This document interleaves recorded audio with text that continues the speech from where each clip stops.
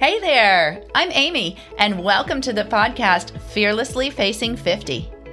This podcast is about conversations and connections, and my mission is to encourage women over 40 to live their best life. You know what, ladies? We haven't peaked yet, and we are just getting started. So if you're ready for some real talk with real people and real conversations about what really matters, you found the right place. I'm ready. Are you ready? Let's get started. Let's get real.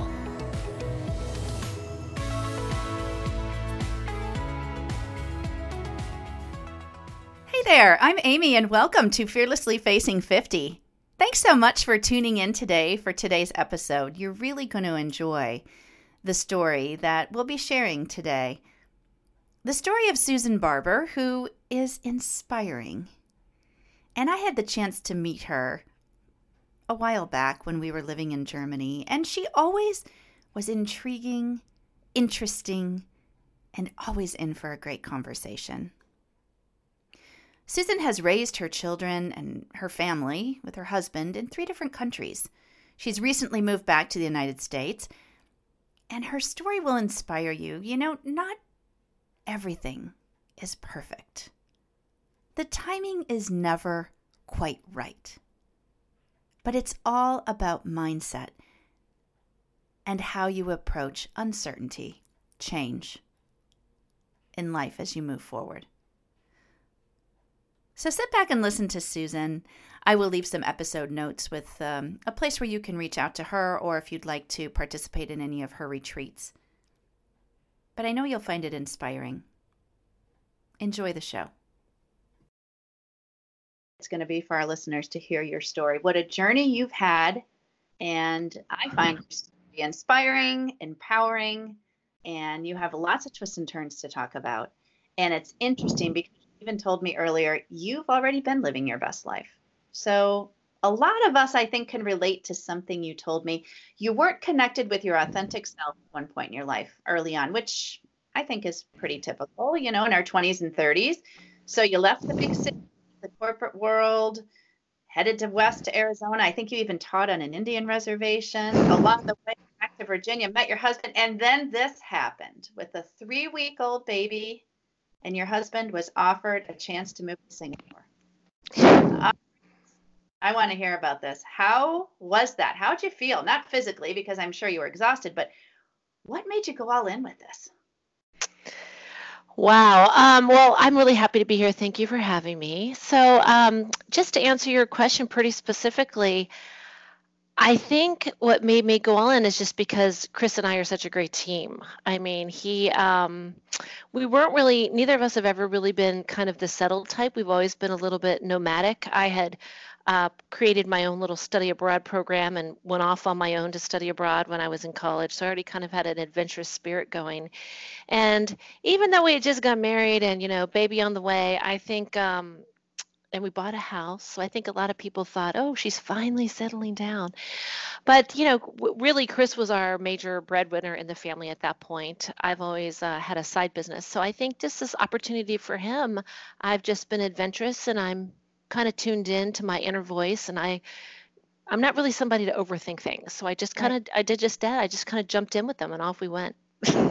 That's awesome. So you're in Singapore, and I know, as having had the expat experience and meeting you there, it's exciting, it's intimidating, it's overwhelming, all of those things. So tell me more about this next move now. So you're in Singapore, you have another baby, and you're headed to the Middle East, to Bahrain. I hope I even said that properly. With two kids now. So you need to just give us all a day in the life of Susan when you first got there, and then a day in the life of Susan after being there for a while, because I just think it would be fascinating. Yeah. I think Bahrain was really a different experience because of the age of my children. So while I was, I taught yoga in Singapore, so I had that really anchor there, even though I had this newborn baby. I mean, that was a great way for me to stay connected to myself. And then when we headed off to Bahrain, another whole thing is this was during the Gulf War. So we were getting lots of warnings from like family, especially being American, our troops were over there fighting in the Middle East. So all anybody heard was the Middle East and be careful. But again, we're just not very fear based. And we certainly checked into it and made sure where we were going was safe and, we were all going to be okay. But we actually went there when the kids were, let's see, my daughter was 3, my son was about 5. So when we first got there, you always kind of have an expectation of what you think it's going to be. We moved into our nice house that Chris had picked out, waiting for our things to come. And the first few months are very, I would even say like the first 2 months is just all about setting up your home and trying to figure out where you can get your groceries and that sort of thing. But it was really like 6 months in where I think it really hit me because we were definitely, we would drive to the grocery store and there'd be camels walking down the street. This was not a very, Wow. this was not Singapore. Singapore was Right. definitely New York City, or they wanted to be like New York City. This was definitely much more, I don't want to say third world, but getting close, And you could see Saudi Arabia from Bahrain. So that's how close we were to Saudi. So what was interesting there is that I ended up homeschooling my son, Luke, there. Okay. He did try to go to school and he really didn't like it. I think that was our biggest thing. So I had a plan going in that he was going to go to school. I was going to teach yoga and be home with Lane. And then that kind of got switched up because school just really wasn't working out and there were not options there. It was really one option. So we Wow. kind of delved into homeschooling, which was a kind of a new adventure. And, a mom to 3 and 5-year-old are busy. Yeah. And interestingly, what was great for me, because there are not a lot of Americans in Bahrain, especially when we were there. There were no dependents. There was a military base there, but there were no American dependents at that point. I think there had been a bombing at some point, so they were all evacuated. But there were certainly some Brits there and a few State Department people. But what was a great for me there is as I was homeschooling, I got really interested in Montessori education. Hmm. And there was actually a Montessori teacher training center there that this amazing woman started to try to educate, first of all, to give local women opportunity for employment, and Wow. second, to raise the early childhood education levels in Bahrain Sure. because there was no Sure. mandatory education at all and really very little early years. So I ended up doing teacher training 2 nights a week. And How that fabulous. really, it was really neat. That's how I really met a lot of locals, and I mean real locals, Sure. Wow. That's incredible. So I Did you was ever have days where you just felt like, I'm tired? I am so far away from home. I mean, the United States being, where you were born and raised, home. How did you just push through those tough days? I think for me, I think we have a different idea at home because we decided it depends on what kind of family you come from, I think. I think Sure. it's much harder if you're coming from a family where, you live down the street from your mom and you have these really tight relationships. And not that we don't have good relationships with our families, but our families were just a little bit different. My parents Mm-hmm. divorced and, hit at a really hard time. Both my parents had remarried. So Chris and I always said, home is where the 4 of us are together. And Right. so it really was about the 4 of us being together. Did I end up getting homesick? Of course. We Sure. made our trips home, but I have been very blessed that I had a strong support system wherever I was. I had, you only need one friend. Yeah. Yeah. Right. One Right. You need girlfriend. somebody. Yep. Yeah, and I Those would are end up tough. with a couple. And the hardest days for me were when Chris was traveling, because of course he was busy traveling, Yep. and it's a little isolating there. But I my spiritual center is my yoga practice, and Right. that's really what our family's based on. Yeah. Is that Interesting. so? I always have that sense of connection and somewhere I can go when I need answers or I need some time to myself or Yeah. reconnection. So. Yep. Exactly. Exactly. That's a The great hard, the answer hard there. days there, I'll say that. The hard days there were when it's 120 degrees outside, Oh, I can't even imagine. and you I can't even know. get the kids out for a walk, and you're inside all day. And those were the Sure. Those are hard. the long days. Yep. Yep. Well, I had the opportunity to meet and connect with you in Germany, which was so fabulous because, as expats, everybody is welcoming and your family, your friends are your family. I remember sitting on the sidelines of the soccer games, and certainly we were cheering for our boys. But what I always found intriguing about you and interesting about you were the conversations that we had. And you were at that phase of life. You'd said, when you're in Germany, you're in perimenopause. and you went back to school to kind of continue your journey. And I love that because I'm all about lifetime learning. How did you refill your cup at that point when you were balancing? Now you're in at the third country that you've moved, you've uprooted your family, you're all together, and that's home for you. And I totally get that. But how did you balance it? Yeah, Germany was kind of hard for me. I'll admit that was probably the hardest of them all, which is interesting because it's probably the easiest place to live of all the places I've been. But I Right. definitely, and I'm sure I'm very open. You know me, I'm very open. So I'm sure we're sitting on the sidelines, I'm telling everybody how I'm in perimenopause and what's going on. But I have always been open about things like that, and I really wasn't feeling that great, and I was really feeling tired a lot. I was feeling really moody, Mhm. and it's dark in Germany, and that can Oh really get yeah. to you in the rain. So I have always been interested in nutrition and always been following nutrition. We're a super health oriented family. And as I started looking into this phase of my life and what I should be doing nutritionally to support myself, the people that I were kind of reading up on and looking to, I was finding they're all on faculty at this school called the Institute for Integrative Nutrition. And Hmm. so I said, was talking to my husband about it, and he's like, "Well, you should go do that." He's just he's very supportive. Yeah, that's Doesn't great. he Yeah. does not like me to be bored. So he was like, "You should go to school there." And I'm like, "Really?" And he's like, "Yeah." And I really everywhere we've lived, I've studied something different. So I did end up back in school. It was an online program, which made it pretty manageable. But I was able to implement the things that I was learning for my own self and to support myself when I was going through that kind of difficult time. And Yeah. then, of course, I'm a big believer in take care of, mom, put your oxygen mask on first, and then you're better able to be Right. there for your kids. And that's always been the center of our family life is that, let's take care of mom because she's got everybody else. So I would say for me, that's pretty much how I did. And nutrition and just taking care of myself, making sure I was getting some movement in. And another thing is when you need help or you need a friend or you need to talk, find someone and Find someone. talk. Yep. And Yep. I don't care where I am. I talk to anybody. Yeah, And so I, exactly.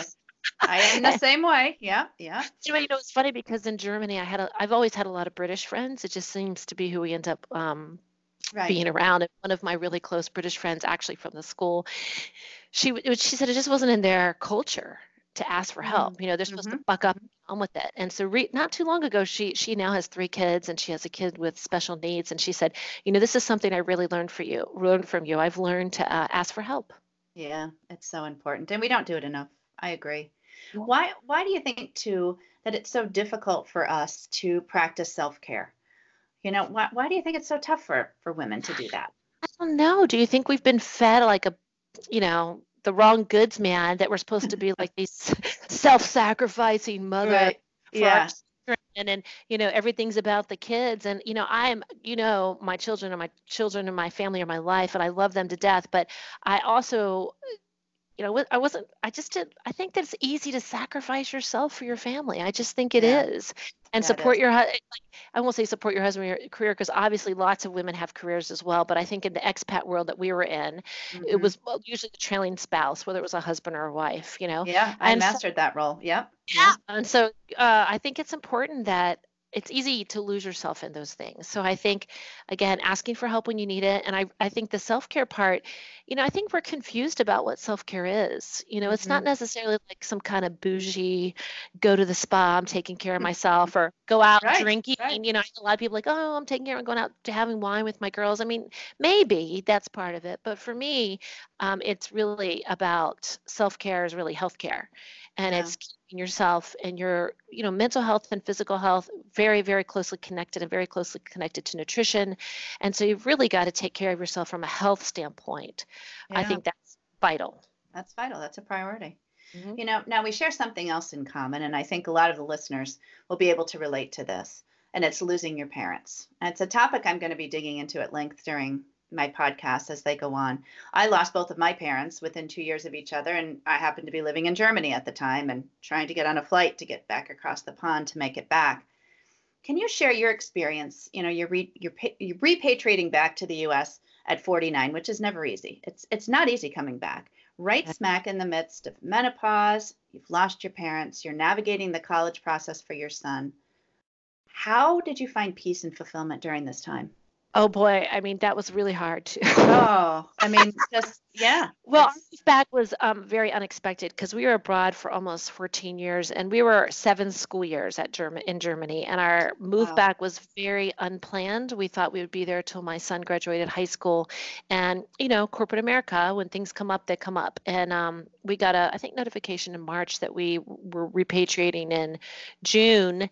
And the thing too for us was we weren't really repatriating home. I'm from Virginia, but we were repatriating somewhere that I had never been, which was New Jersey, Hmm. which might as well have been Zimbabwe. I mean, really, I didn't know anything about New Jersey. And so, and it's culturally different. We're such a big country that it's super culturally different. So we didn't really feel like we were going home. So that part was kind of difficult. And like everyone told us all those years, move around, do whatever you need to do, keep your kids close, but don't move them in high school. Mm-hmm. And, really didn't feel like we had a choice. So I just did what I always do, and we got life going. It was we really went through it with our parents because when we were in Germany, we lost both Chris's parents while we were in Germany, and we lost his brother while we were in Bahrain. And as soon as right before we moved home, my dad, who was vibrant and healthy, fell down and had a seizure, and he was dead a year later. He had a glioblastoma, brain tumor, right when we were repatriating. So I have to tell you, it was part of the reasons that I knew that our coming home was right because I got to spend a lot of time with my dad. Yeah. And I'm one of 5 girls, and I love my dad to death. But as I said, my parents went through a divorce, and there were times where I kept my distance. His Mm-hmm. wife wasn't always so supportive, and we only saw him like once a year. But that being back in the States, I could fly down, and I would really literally took care of my dad give my sisters a break. About every 6 weeks, I would go down. And so that to me was such a blessing. And as far as the menopause, that came on really fast. Right during that time, I was done. Perimenopause Yeah. was much more difficult for me. It was a challenge than menopause. But I did want to say this about the perimenopause. I read Dr. Christiane Northrup's book. I know I told you, Mm-hmm. and Mm-hmm. she totally changed my perspective on that because, It's a like, great she was like, book. "This is your second phase, baby. Go for it. Creativity, go. Blossom, bloom, go." It's not this Right. dreaded, M thing. My mother-in-law used to call it. So yeah, so my dad passed away, and I really feel like I got that time with him. And I'm not sure I would have had that kind of closure had we been away, and I hadn't got to spend Right. time. Right. And then you mentioned the college process. That Oh, yeah. yeah, we've all went through that. But I have to tell you what happened with us. I have a smart kid, and it's a little crazy here in the States. Yeah, I would agree. I've We done are it not. from both. Yeah, I've done it from both Europe and from here. I would have to agree. Yeah. Yeah. So we had already been kind of prepped in Europe for the way things are done. And when we got here and we were kind of getting pulled into the whole crazy process, we just didn't drink the Kool-Aid. I mean, we Right. just didn't. We were pretty laid back. I mean, he's a very smart kid. We knew he was going to have tons of options, and he actually considered going back to Europe for school. That was what he said for a long time. Sure. Um, and he took his Sprechdiplom when he got back here, so he was fluent in German. He actually could have gone to college for free in Germany, but we looked at some stateside schools. We did a little bit of what the school kind of was requiring, but we were lucky that someone mentioned McGill to us Yeah. up in It's a great place. Canada. And once we went up there, I mean, that was it. So we really didn't have to go through Right. he had Yeah. made up his mind that That's was it. where Yeah. he's going. That's where he is. And one thing that's neat about Super. it is that um, they really only evaluate you on your numbers. So it was Mm-hmm. based on Mm-hmm. your grades and your SAT or ACT scores. And if you made the cut, you're in. Yeah, So makes sense. There you go. that's how Europe does it. So it wasn't stressful about, Right. am I going to get in or not? And, do I Yeah. have to Yeah. interview and, this. So yeah, I think I like that. I'm about to go through it again with my daughter. So I think we'll Right. follow I know. I know. again the Kool-Aid. Yeah, exactly. Don't drink it. No, me either. Yeah. I've got one more to go. Well, this has been awesome. I mean, you're a delight. I'm glad we get to connect again. You're a champion around allowing yourself to reflect and make yourself a priority through your nutrition, through your yoga classes, your retreats, your workshops. So I want to thank you for sharing a glimpse into your life. My pleasure, my pleasure. 60's next for me. I'm going to be 54 on my next birthday. So I I was telling love it. fearlessly facing 50, man. I just jumped in. Yeah, definitely. You said you're 53 and living your best life. I Yeah. agree. I agree. So I'm going to put the link on the website, on my website to your website. And I know that this message and the messages that you that you talked about today, they're going to resonate with people. So is that the best way they should contact you, is just go through the website and contact you that way? Sure, sure. I'm yeah, Susan Barber, Perfect. what's it? Susan Barber Yoga. Yeah, that's it. Yep. That's the way you can Perfect. connect I'll with put it on there. me. I'm all And over the place these days, as you know. I know. Well, before we go, share your best advice for women in the middle as they navigate this whole thing that I'm talking about, which is not looking back, but living forward. Oh yeah, I just think the best thing I can say is that, this is a yogic teaching, but celebrate impermanence. Nothing is permanent. Everything changes. And it's not change. We think that we're suffering because things are changing, but really it's our resistance to change which creates our suffering. So Mm. really just it's a mindset. I think reading support yourself, read good books. That book about menopause by Tatcha, Yeah, sure. they're great. And just change the mindset that my kids are leaving, woe is me. This is the new beginning. Yes, There's some freedom exactly. here. There And is. so Yes. I feel amazing. I feel much better at 53 than I did at 46. That's So awesome. Oh, yeah. that's great. Great words of wisdom. Thank you so much, Susan. My pleasure. Talk to All you right. soon. Okay. Bye-bye. Bye. Thank you so much for tuning in to another episode of Fearlessly Facing 50. I knew that you would enjoy hearing from Susan Barber, not only her amazing journey, but her inspiring story. And as you begin 2020, as we start off this new year, think about shifting your mindset. Think about creating more joy in your life, surrounding yourself with people that bring you joy and happiness. It's a new beginning. Thanks so much for tuning in. I look forward to 2020 and going forward with Fearlessly Facing 50, the podcast. My book will be launching in 2020, which is really an exciting endeavor, and I'm anxious to get that just in the hands of all of my listeners and followers, and to encourage them to embrace this phase of life with confidence. And if you're enjoying what you're hearing, please take a minute over the break, if you have a little downtime, and go to the Apple Podcasts and leave a review. I would so appreciate it. Like I've said in the past, there is so much noise out there right now, and there's so many podcasts that if you were to write a review for Fearlessly Facing 50, it brings it up in the queue and it allows other people to listen as well. So keep sharing, keep inspiring each other, and go forth and be awesome.